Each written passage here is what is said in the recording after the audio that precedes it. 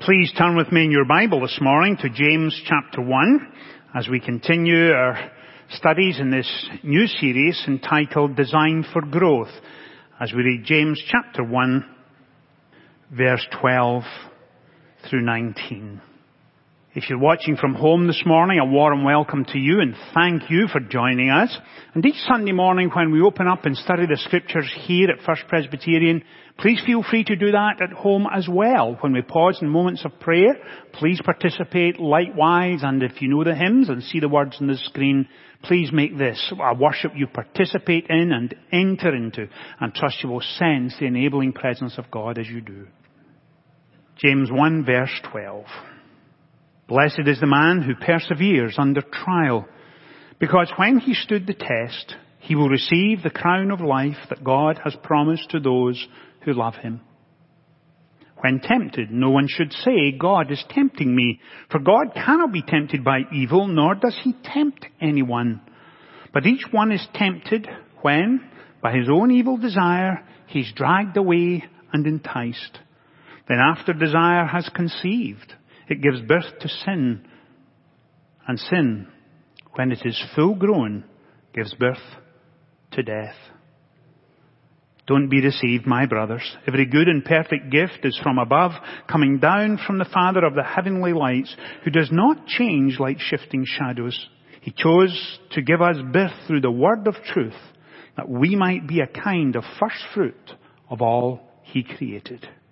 Amen. And we trust that God will bless to us this reading from his word. Last Sunday morning, when we began this new series of studies for the fall season, I suggested that New Testament scholars have something of a consensus when it comes to James, in terms of it being one of the most practical and hard-hitting epistles of the New Testament. And that's certainly the case. We saw some of that last week, and we're going to see it again this morning. Last Sunday morning, we focused on verses 3 and 4, or 2 through 4 rather, when James wrote those remarkable and yet difficult words when he said, "Consider it pure joy, my brothers, whenever you face trials of many kind, because you know that the testing of your faith develops perseverance. And perseverance must finish its work so that you may be mature and complete, not lacking anything." And that was where we were focused last Sunday morning. Those first words almost strike us not so much as a paradox as an absurdity. Consider it pure joy, my brothers, whenever you face trials of many kinds. And we said last Sunday morning that whenever trials and testing come our way, God sometimes will bring them, sometimes he will allow them, but the outcome of trials and testing should be this: that he strengthens us. He enables us to stand strong, mature in our faith, complete, so that whenever anything comes our way, we will know how to respond and handle it in a Christ-like manner. That's exactly what James is saying here. So he's saying whenever testing and trials come our way, it's an opportunity for growth and learning and to become more Christ-like. And then, as we come into the second part of the first section, he's going to take us a little further. He highlights for us the difference between trials and testing on the one hand and temptation on the other. And in the mind of James, they are not the same thing. Temptation comes not from God to make us stand and build us up, but rather it comes from the devil to enable us to what? Fail and fall and to give up.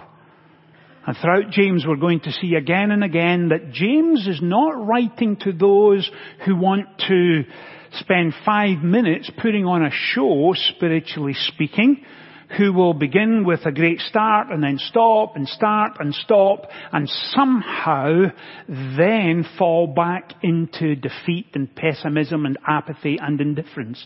He's saying, let me equip you. Let me give you the tools. Let me teach you how to grow and mature in your faith so that when difficulties do come, you'll know exactly what to do. And having touched trials and testing last week, this week, he's looking at temptation.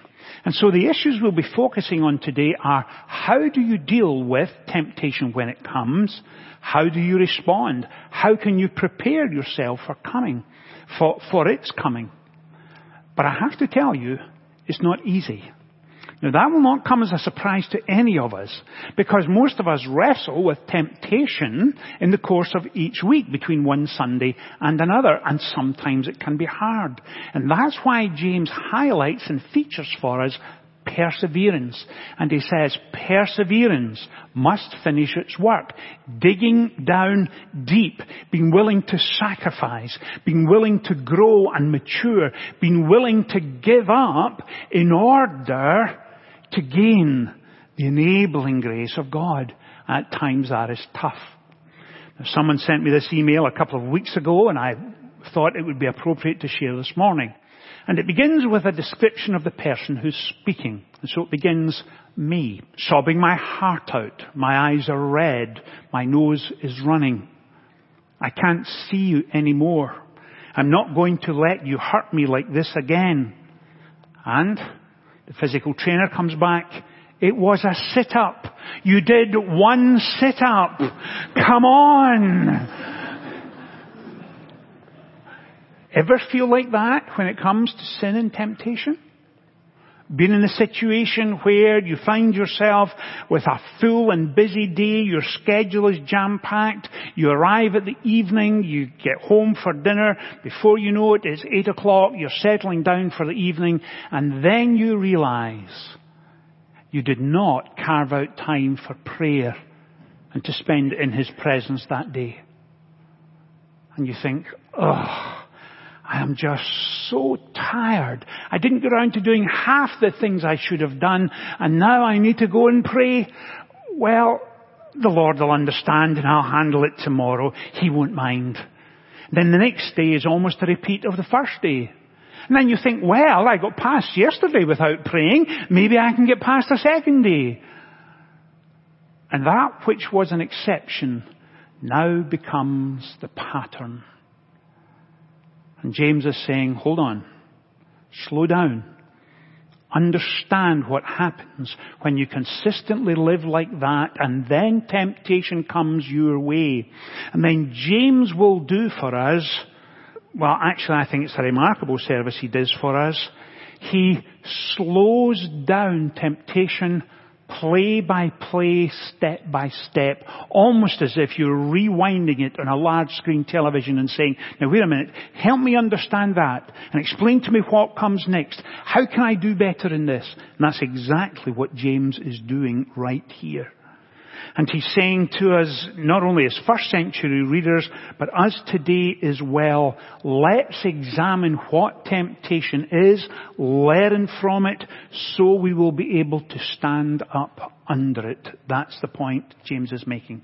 And in fact, here it is in verses 4 and 5, or 14 through 15. He says, but each one is tempted when by his own evil desires he is dragged away and enticed.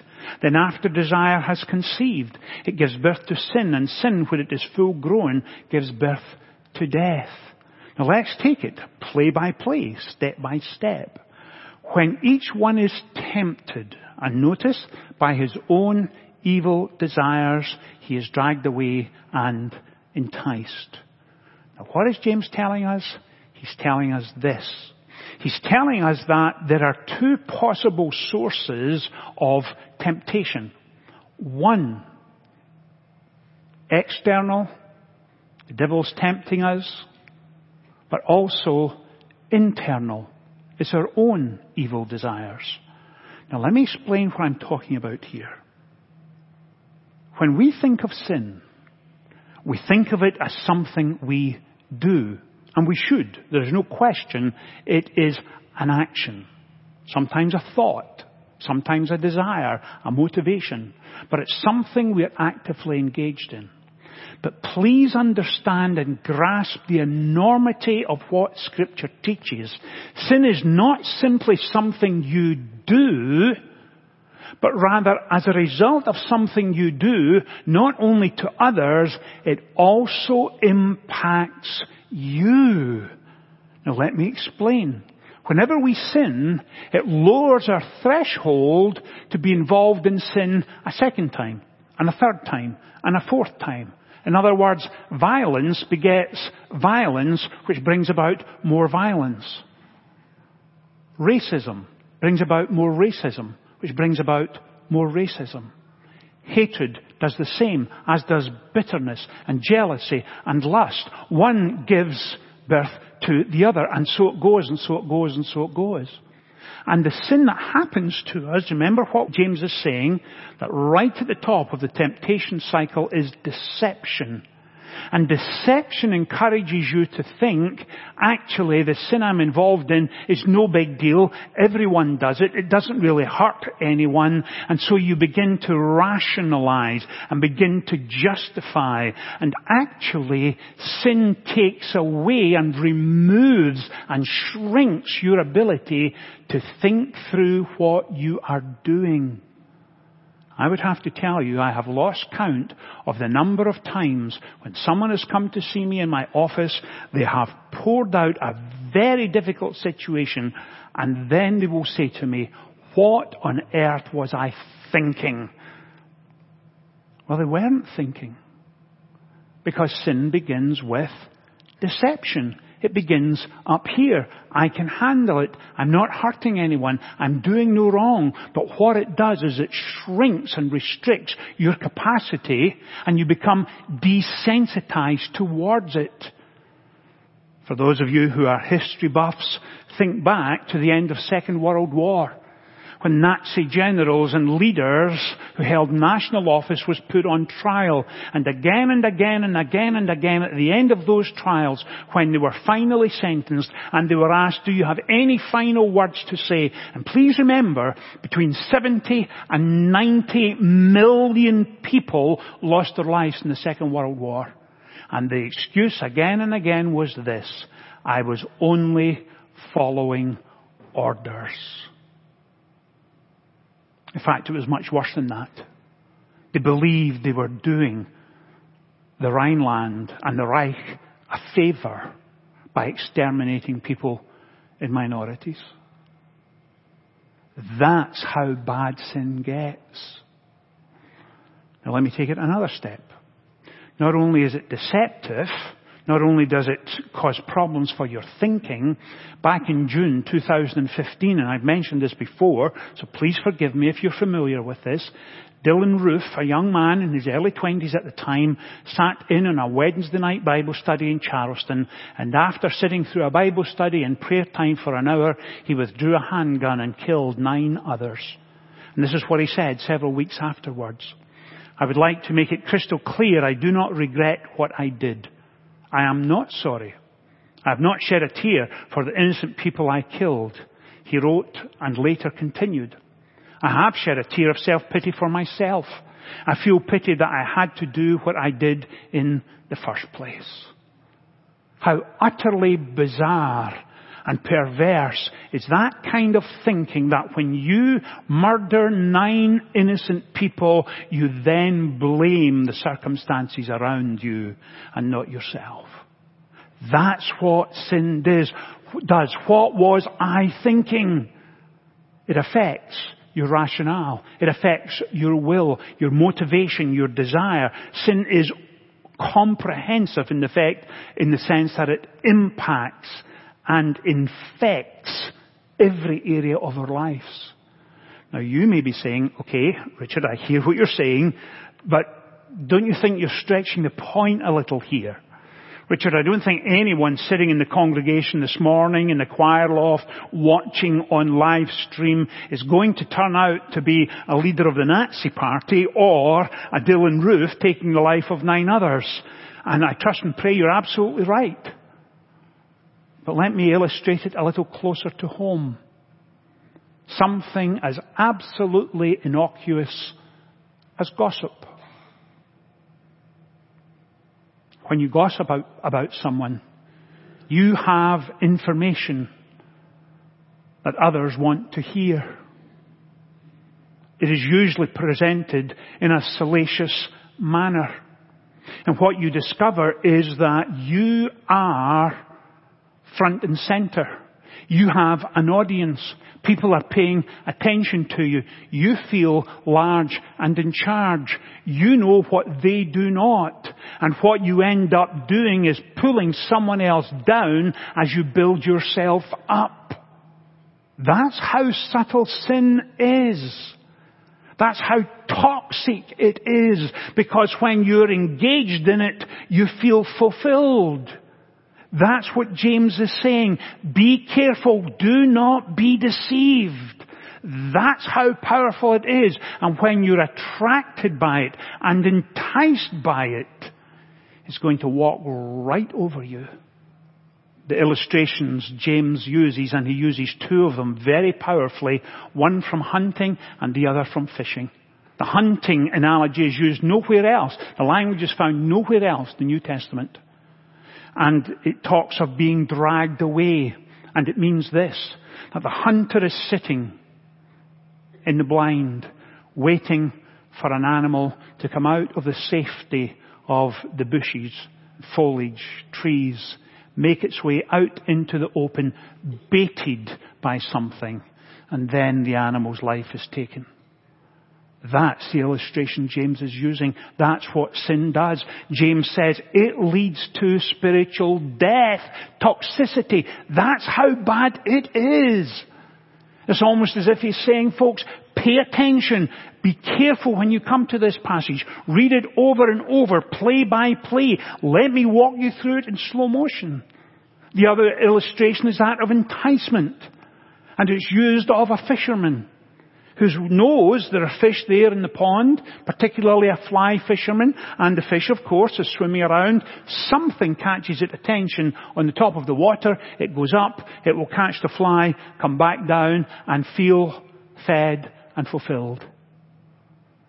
But little does the fish know that the fisherman has put a hook in the fly, and next time it is attracted.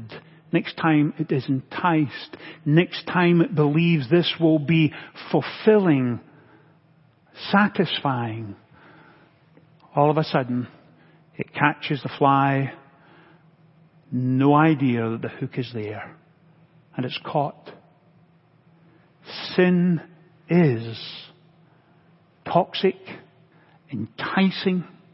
It has a tranquilizing effect on the heart, mind, and soul. And it is utterly addictive and enslaving. Utterly. That's how powerful it is. And James is saying, please be very careful when you're involved with it. Notice the steps once more before I move on. Begins with deception. It moves to attraction. Then enticement, then preoccupation. It's all you can think about. It's all happening in the emotion and the will, and it cannot possibly hurt one or do one any harm. And sin is that strange it has that strange toxicity that it is a suicidal act which hurts the person and kills the person committing it. Spiritually speaking. Then it moves to conception, and then sin, and then it begins all over again.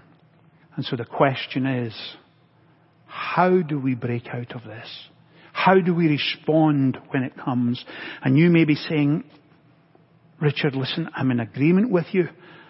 But Richard, if we were sitting down having a conversation, and you asked me, was there one area in my life I was struggling with? Frankly, I'm not sure I would tell you. I wouldn't tell you because you would think the less of me if I told you what it was.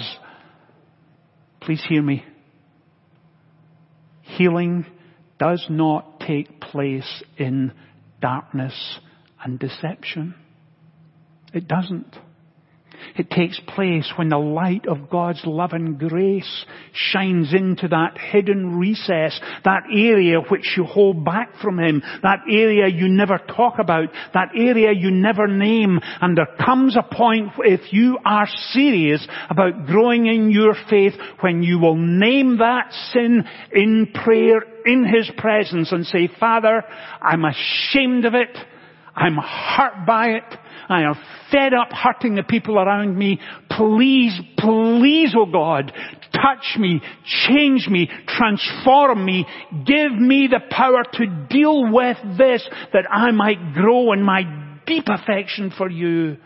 For I want to be someone who lives in holiness and purity and righteousness. I do not want to live like this anymore. That's why James is hard-hitting. He never lets us off the hook. He forces us to deal with some of the most unpleasant behavior patterns that are ours. And he calls us to account. And sin is that serious. So how do we respond? How do we prepare ourselves for the next time when that sin comes in our direction? Number one, put Christ center in your thinking. Not just your action, but in your thinking. Prayerfully. Lord Jesus, show me how to respond the moment that temptation comes my way. Help me not to be deceived by it. Help me not to be enticed by it. Help me not to believe it's no big deal because it is crushing me. Help me recognize it for what it was and is. I found myself caught yesterday afternoon. I'd been working most of the day. It was about 2:00. I thought, I'll break for an hour. I'll get back to sermon preparation around 3. And I sat down to 2:00. Something was on TV and I thought, oh, this will be good. It can kind of get my mind off everything for an hour. And it started to become salacious and it started to become graphic at 2 in the afternoon. And I thought to myself, well, I'll just fast forward.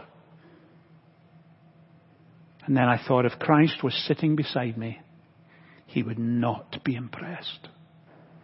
I had to stop it. I had to remind myself that he calls me to be holy and pure and transparent. Not, I can deal with it, I'll live with it, I'll just fast forward. Deal with it. Central in your thinking. Central in your emotions. Father, I cannot handle this on my own. I need your enabling grace. I need your power to help me deal with this. Please work in my life. Help me to stand firm so that when trials, testing come, I will be empowered to deal with the temptations. And thirdly, do not ever try to defeat temptation in your own strength. It will not work. Come to me, all you who are heavy laden. That's what he said. I will strengthen you. I will enable you. In fact, in James 4 it says this. James says, surrender first to God, then he will enable you. And it's that surrender part. Because all too often I think, it's no big deal, I can handle this. And it is a big deal. Because deception leads to enticement. Enticement to preoccupation. Preoccupation to conception. Conception to sin. Last point this morning. The theme running throughout these opening words of James, that first section. Blessed are those who persevere under trial. Don't give up after one sit-up.